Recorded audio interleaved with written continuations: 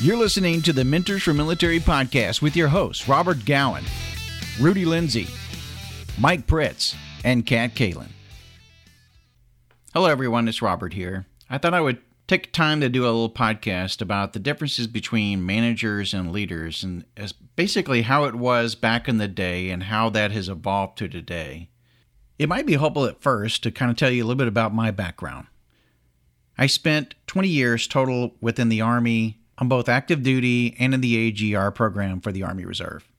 After retiring from the Army as a Master Sergeant, I went into the private sector, initially starting off as a consultant working with a life sciences company, and eventually joined that company into various roles as Director of Project Management and then leading strategic operational initiatives for that organization as well.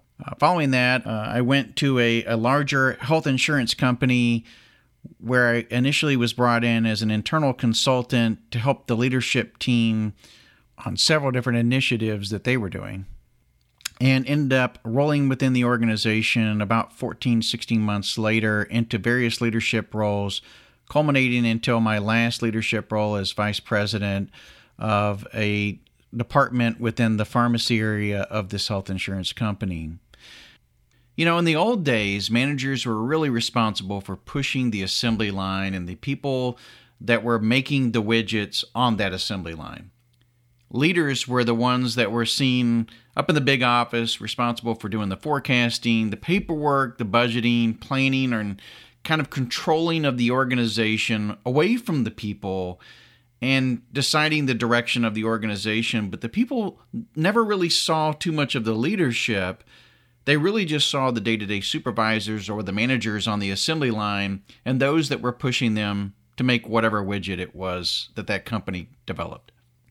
In the military, from a traditional perspective, the non-commissioned officer fulfilled the role of the manager and were responsible for pushing the people to train, to be ready for whatever mission and objective came their way, while the officer was the individual that was responsible for developing the operational orders, doing the back-end strategy, planning, and management with other senior leaders. And then when it came to the field, the leaders became both the non-commissioned officer and the officer, with the officer primarily in charge of driving that operational order and execution to the objective.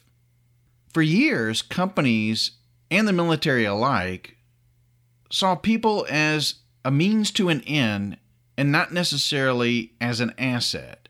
And by that I mean, you think about equipment being an asset, buildings being an asset. For the longest time, people were not necessarily seen as an asset of an organization. The development of human resources has really changed a lot of that landscape.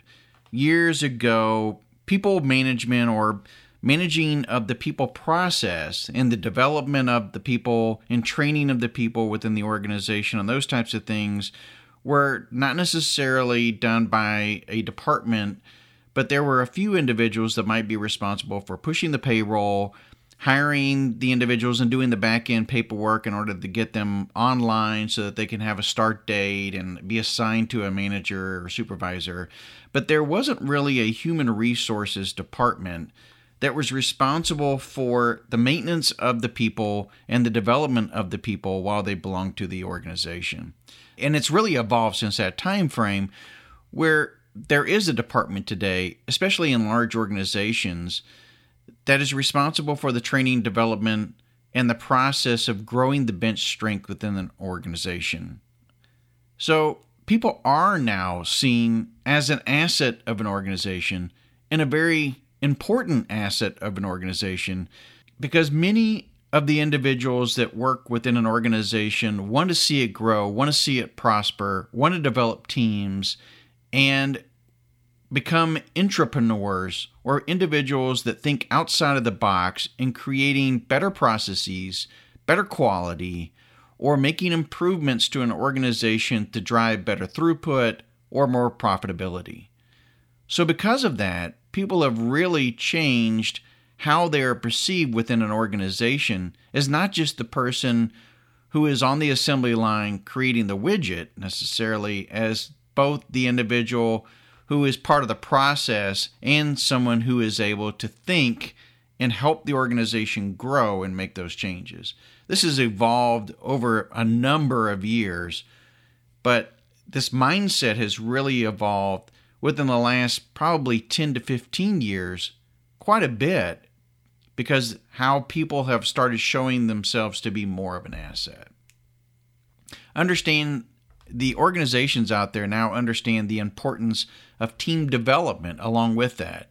Again, back in the days, teams were developed to create perhaps a specific widget, whereas today, teams are seen as an important element to not only being a part of the process and developing whichever quality product that organization is making or service that they're providing, but also being seen as a way for different departments to work together towards a solution to a specific problem. So team building takes its shape not only within managers managing teams, but also having to manage teams across intra-departments where people from different organizations and performing different roles and responsibilities have to come together to develop a solution to a specific problem within the organization. Managers back in the day, too, were not necessarily seen as an individual that would normally ask how you were doing or find out how people are holding up, whether they're dealing with stress, family situations that may come into play within the workplace. Although this may happen within the military, as managers and non-commissioned officers typically do want to get involved into their people situation to find out really what makes an individual tick. In the private sector, this wasn't necessarily seen as something as a responsibility of the manager. Again, the people's responsibility was to come to work and to perform the job that they were hired for, and managers were responsible for ensuring they did just that. All the other aspects of people management was not about understanding what made them tick or how to make teams work necessarily together from a behavioral standpoint. It was more around just managing the people to make the widgets. So as it started evolving and leaders and managers started realizing the importance of the people, and that if we found ways to make them tick, not only as an individual, but as a team, it was amazing the results that we could see that came from that. So they started evolving more where managers were responsible for understanding each individual team player and helping them understand their role and how it played out to the organization as well. Now that's a key piece of it, because in most large organizations today, and even some small organizations, you find that there are performance plans that are developed within the organization to help each individual member understand their role and responsibility as it aligns to the overall company objective. Usually around the months of October through December, as a manager, you're not only at that time frame going to develop the performance review for the previous year, but you're also developing the performance plan for the upcoming year. That is normally shared between the months of January and March, where you sit down on a one-on-one basis with each individual and show them the company objectives for that year and how each of their roles are responsible for helping achieve success as an overall organization. Now, an organization can be not just the company, but a division or department within that company, as well as an individual team within that department, and the role that that individual plays in that process. By achieving measurable goals, and usually they're both quantitative and qualitative in how they're described, so that the individual understands that by achieving X percentage, we meet the objective, but if we achieve this much more, then you'll receive this much perhaps in either profit sharing or bonuses on top of just getting an attaboy pat on the back. In the military, it's usually done as a non-commissioned officer or officer evaluation report, where in that evaluation report, there are goals and objectives that are set at the beginning of the year, and if they're achieved, then of course they get a measurable grade or something of that nature, that allows that individual then to be looked at for promotions within the military. In the private sector, it's usually aligned to cash, not just performance as far as promotional opportunities, because that certainly does play a part of it. But in the private sector, we incentivize typically by also aligning these goals to some type of monetary incentive, whether it be an annual bonus or an annual incentive. Promotions alone aren't the only thing that ends up driving individuals. So a lot of organizations realize that as part of the people process is what makes them tick. And in the private sector, they can assign bonuses, and they usually do. In the military, you can't do that. But in the private sector, because you can, it's usually a good way to, again, motivate them.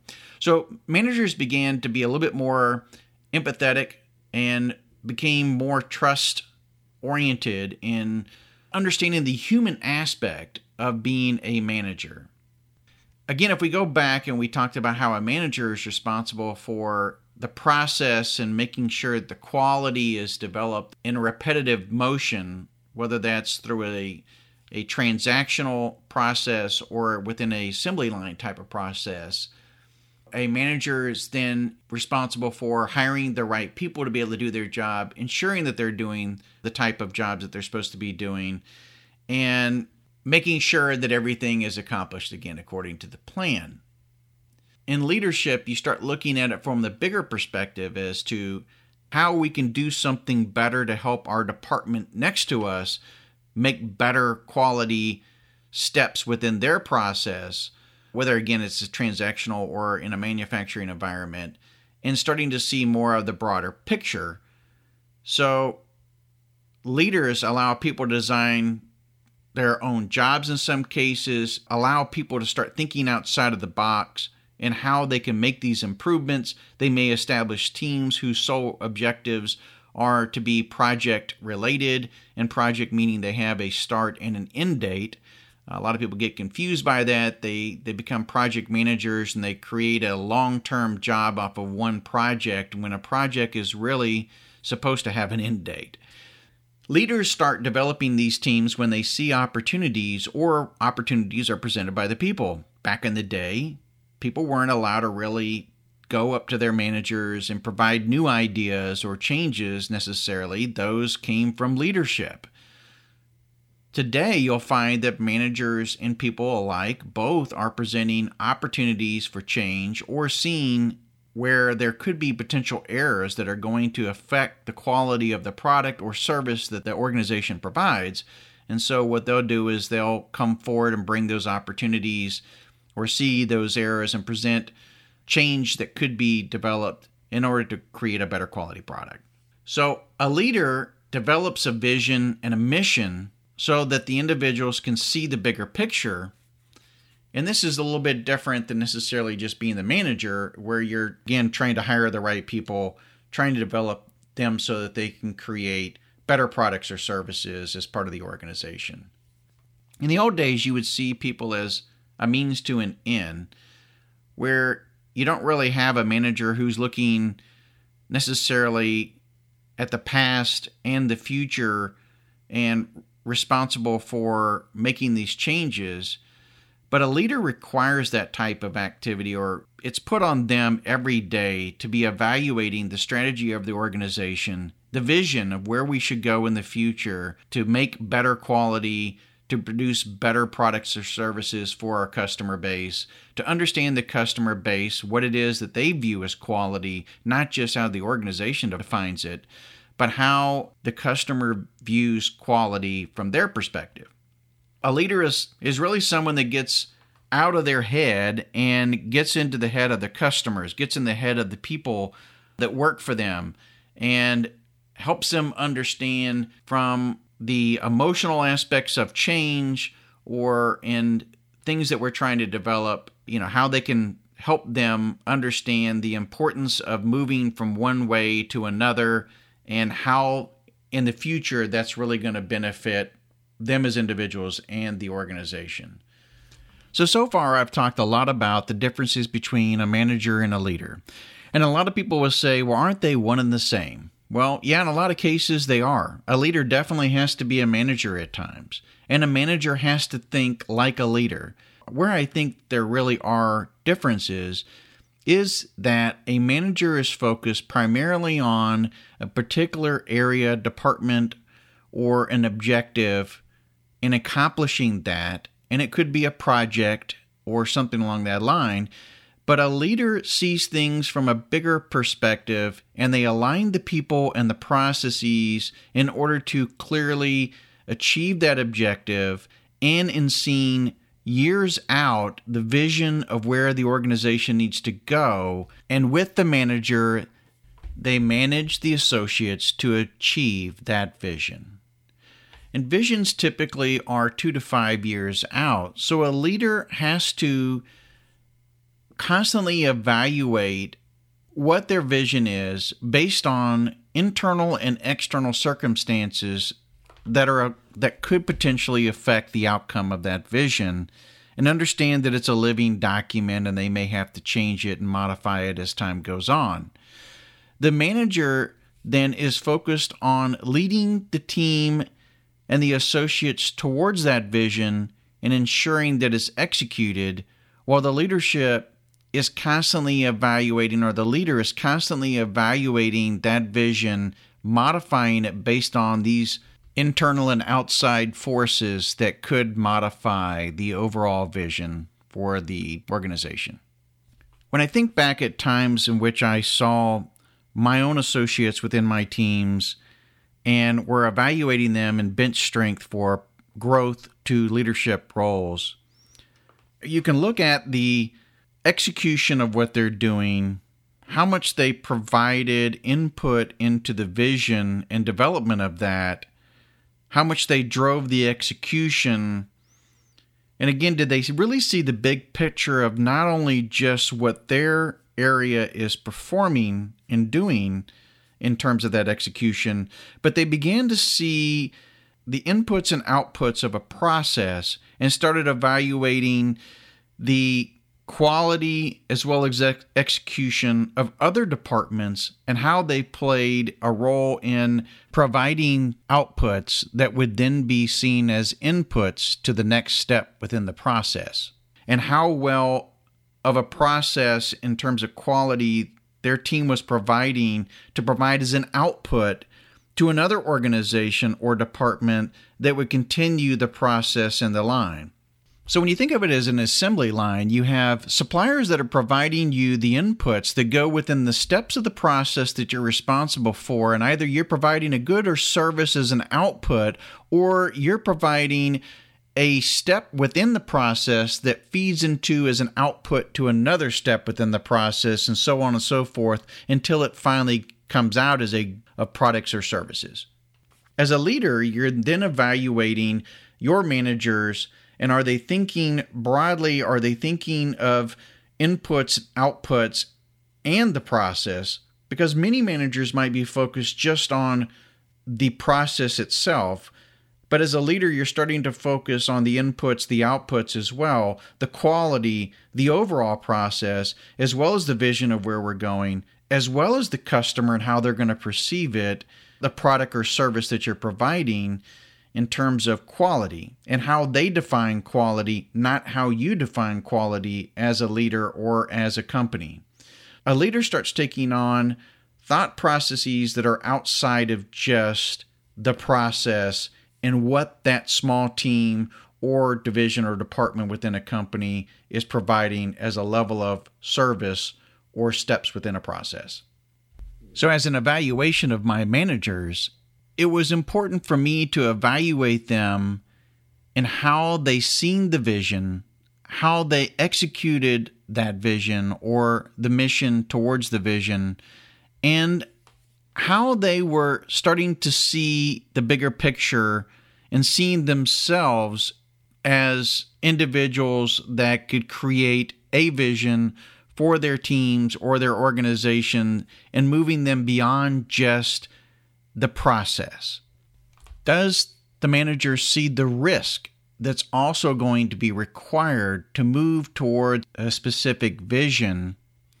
And the risk could be not only the risk of the associates that work for them and being able to accomplish their day-to-day mission or objectives, but it could be the risk of the organization in terms of profit and loss. Are they thinking broadly enough where they're starting to evaluate the profit and loss of the organization, how those decisions and risks that come into play of making decisions could potentially impact that profit and loss of the organization? In many business or Masters of Business Association courses, you begin to think about the strengths, weaknesses, opportunities, and threats of the decisions that you're making. So the strengths and weaknesses tend to be those things internally that you have control over that you can make changes. However, the opportunities and threats are those things externally that you start evaluating to determine what are the opportunities that we could evaluate, the risks that are associated with those opportunities. And then on the threats, it could be those things that are environmental, those things are governmental, or decisions that could be made that have an impact on you, but you have no control over. So as a leader, you're evaluating the strengths, weaknesses, opportunities, and threats that impact your organization on a day-to-day basis. Not only that, but you're also evaluating the strengths, weaknesses, opportunities, and threats towards your ability or your organization's ability to accomplish your vision as well as your day-to-day objectives. Now, some of the things I just described are things that some managers already begin to think about. Again, through this evolvement over time, managers have started taking on roles that are very similar to leaders. So people will sometimes say, well, managers and leaders are not that far apart. There's a lot of similarities. Well, absolutely. Leaders have to also remember that they're managers as well. You never forget that you are a manager when you're a leader. And it's not that there are differences necessarily as much today as there were in the past between what a leader is and what a manager is. However, there are times in which you see individuals that are not showing the potential to be a leader, and their strong suits seem to be more aligned to the manager or traditional manager type of roles. As we begin to grow as a manager and a leader, we begin to see different levels of leadership as well. And that means that not everybody within the organization is focused on the same type of leadership objectives or focused as a leader the same across all different lines of leadership. Different skills or different stages and experiences are definitely necessary to growth within your own leadership and your own management. You're going to make mistakes, as an example, along the way, and you're going to learn from those mistakes, and that's going to make you a better manager, a better leader as you begin to grow through those things. Different events that you're going to be faced with as you begin to grow as a manager and leader are going to enable you to be a better manager and leader if you learn from them in the future as well. So sometimes we don't understand the differences between a manager and leader because we may be crossing the line of becoming or being both as we've been growing ourselves. And leadership is about self-development as well. It's about always constantly learning as much as you can about how to be an effective and better leader, as well as lifting up the individuals around you. You're not worried about just the widget making, you're worried about the people. You start worrying about how you can build them to be more successful and help them grow to become leaders or future leaders within your organization. And at times that means that you have to let them go. And there's been so many times as a manager, I've had to sit down with my subordinates or my associates and say, you know, you may see yourself somewhere else within this organization outside of my department or my leadership and management. And that's perfectly fine. If you find that's the case, let me know, because I want to help you develop and grow to go where you want to go. Now, not all leaders and managers are willing to do that. I guess maybe perhaps I'm a little different in that regard, but I do like to see individuals reach their maximum potential, and I understand that that's not always going to be under my leadership purview. I get over it. A lot of managers and leaders can't get over themselves, And that's where they stop growing as a leader and understanding that the bigger picture is what matters within the organization. It's not just about them or the area or department that they're responsible for. So what's the main difference between a manager and a leader? Well, I've read in some places, and I probably would agree, that the difference between leadership and management is that leaders have people follow them, while managers have people who work for them. To be successful, you have to be both a strong leader and manager to get your team on board to follow you towards your vision of success. As a manager, you need to be able to execute the vision by taking that vision, breaking it down, and building a roadmap. As a manager, you're also focused on the day-to-day execution of work and the resources that are aligned to those processes. You're worried about the quality of those steps and how well you're performing against that. You may also be looking at the processes, the rules, the operating procedures to ensure the good quality is being developed. And you're people-focused. You're looking at the people, their welfare, their needs, and you're listening to them and you're engaging them and involving them in the steps to make improvements. As a leader, your roles change slightly in that you're wanting to make sure you have good communication skills. You want to be able to allow your staff to challenge the status quo, to do things different, and you want the ability to challenge up as well. You want to inspire your team so that they can be all that they can be and they understand their role within the bigger picture. And that was as I discussed earlier. And you also create a vision so that your team charts the path towards the future and understands what their role is in creating a better output or a better future. And as a leader, you also have to have honesty and integrity so that the people can believe in you and buy into your journey that you're taking them on. Because if you have this vision, but they don't trust you, then they won't come along with you to create that vision. From time to time, I get asked on Instagram or through other social media, what types of books do I read or do I recommend reading on leadership? For me, one of my favorite authors is actually John C. Maxwell, and I quote him often on our social media pages for Mentors from Ill, because I really think that he gets it and has a great way of describing it to the reader so that on occasion you may have aha moments, or you may be a leader that's doing really well and follow a lot of these practices, and these books actually reinforce some of your thought processes. A book that I received when I was working for an organization that was struggling, going from a mom and pop type organization to a very profitable organization, is a book that was written by Larry Bossidy and Ram Charan. And the name of the book is Execution, the Discipline of Getting Things Done. I can't stress this book enough. It's not just about leadership. It's about one of the things that leaders fail to do, and that's just provide good execution. So it's a really good book that I recommend you go out and purchase as well. Another book that I enjoy reading is a book called The Extraordinary Leader, Turning Good Managers into Great Leaders by John Zinger and Joseph Folkman. I think these guys are really good writers. They get it. And there are even seminars that you can go to that tie in with this book on finding just where you stand on being an extraordinary leader, as well as understanding some of your fatal flaws.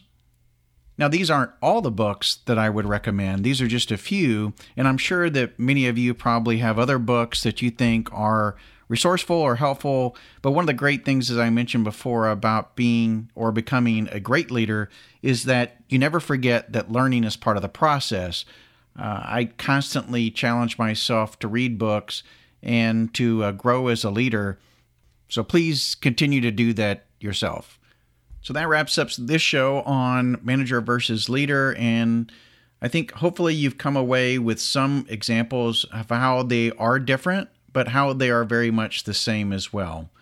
Can't thank you guys enough for following our podcast and giving us your insight and opinions as to how well we're doing. I get feedback all the time via Instagram, direct messaging, or other social media. Really appreciate that. And if there's something that you guys want to hear about, let me know, and we'll be sure to add that into one of our future episodes.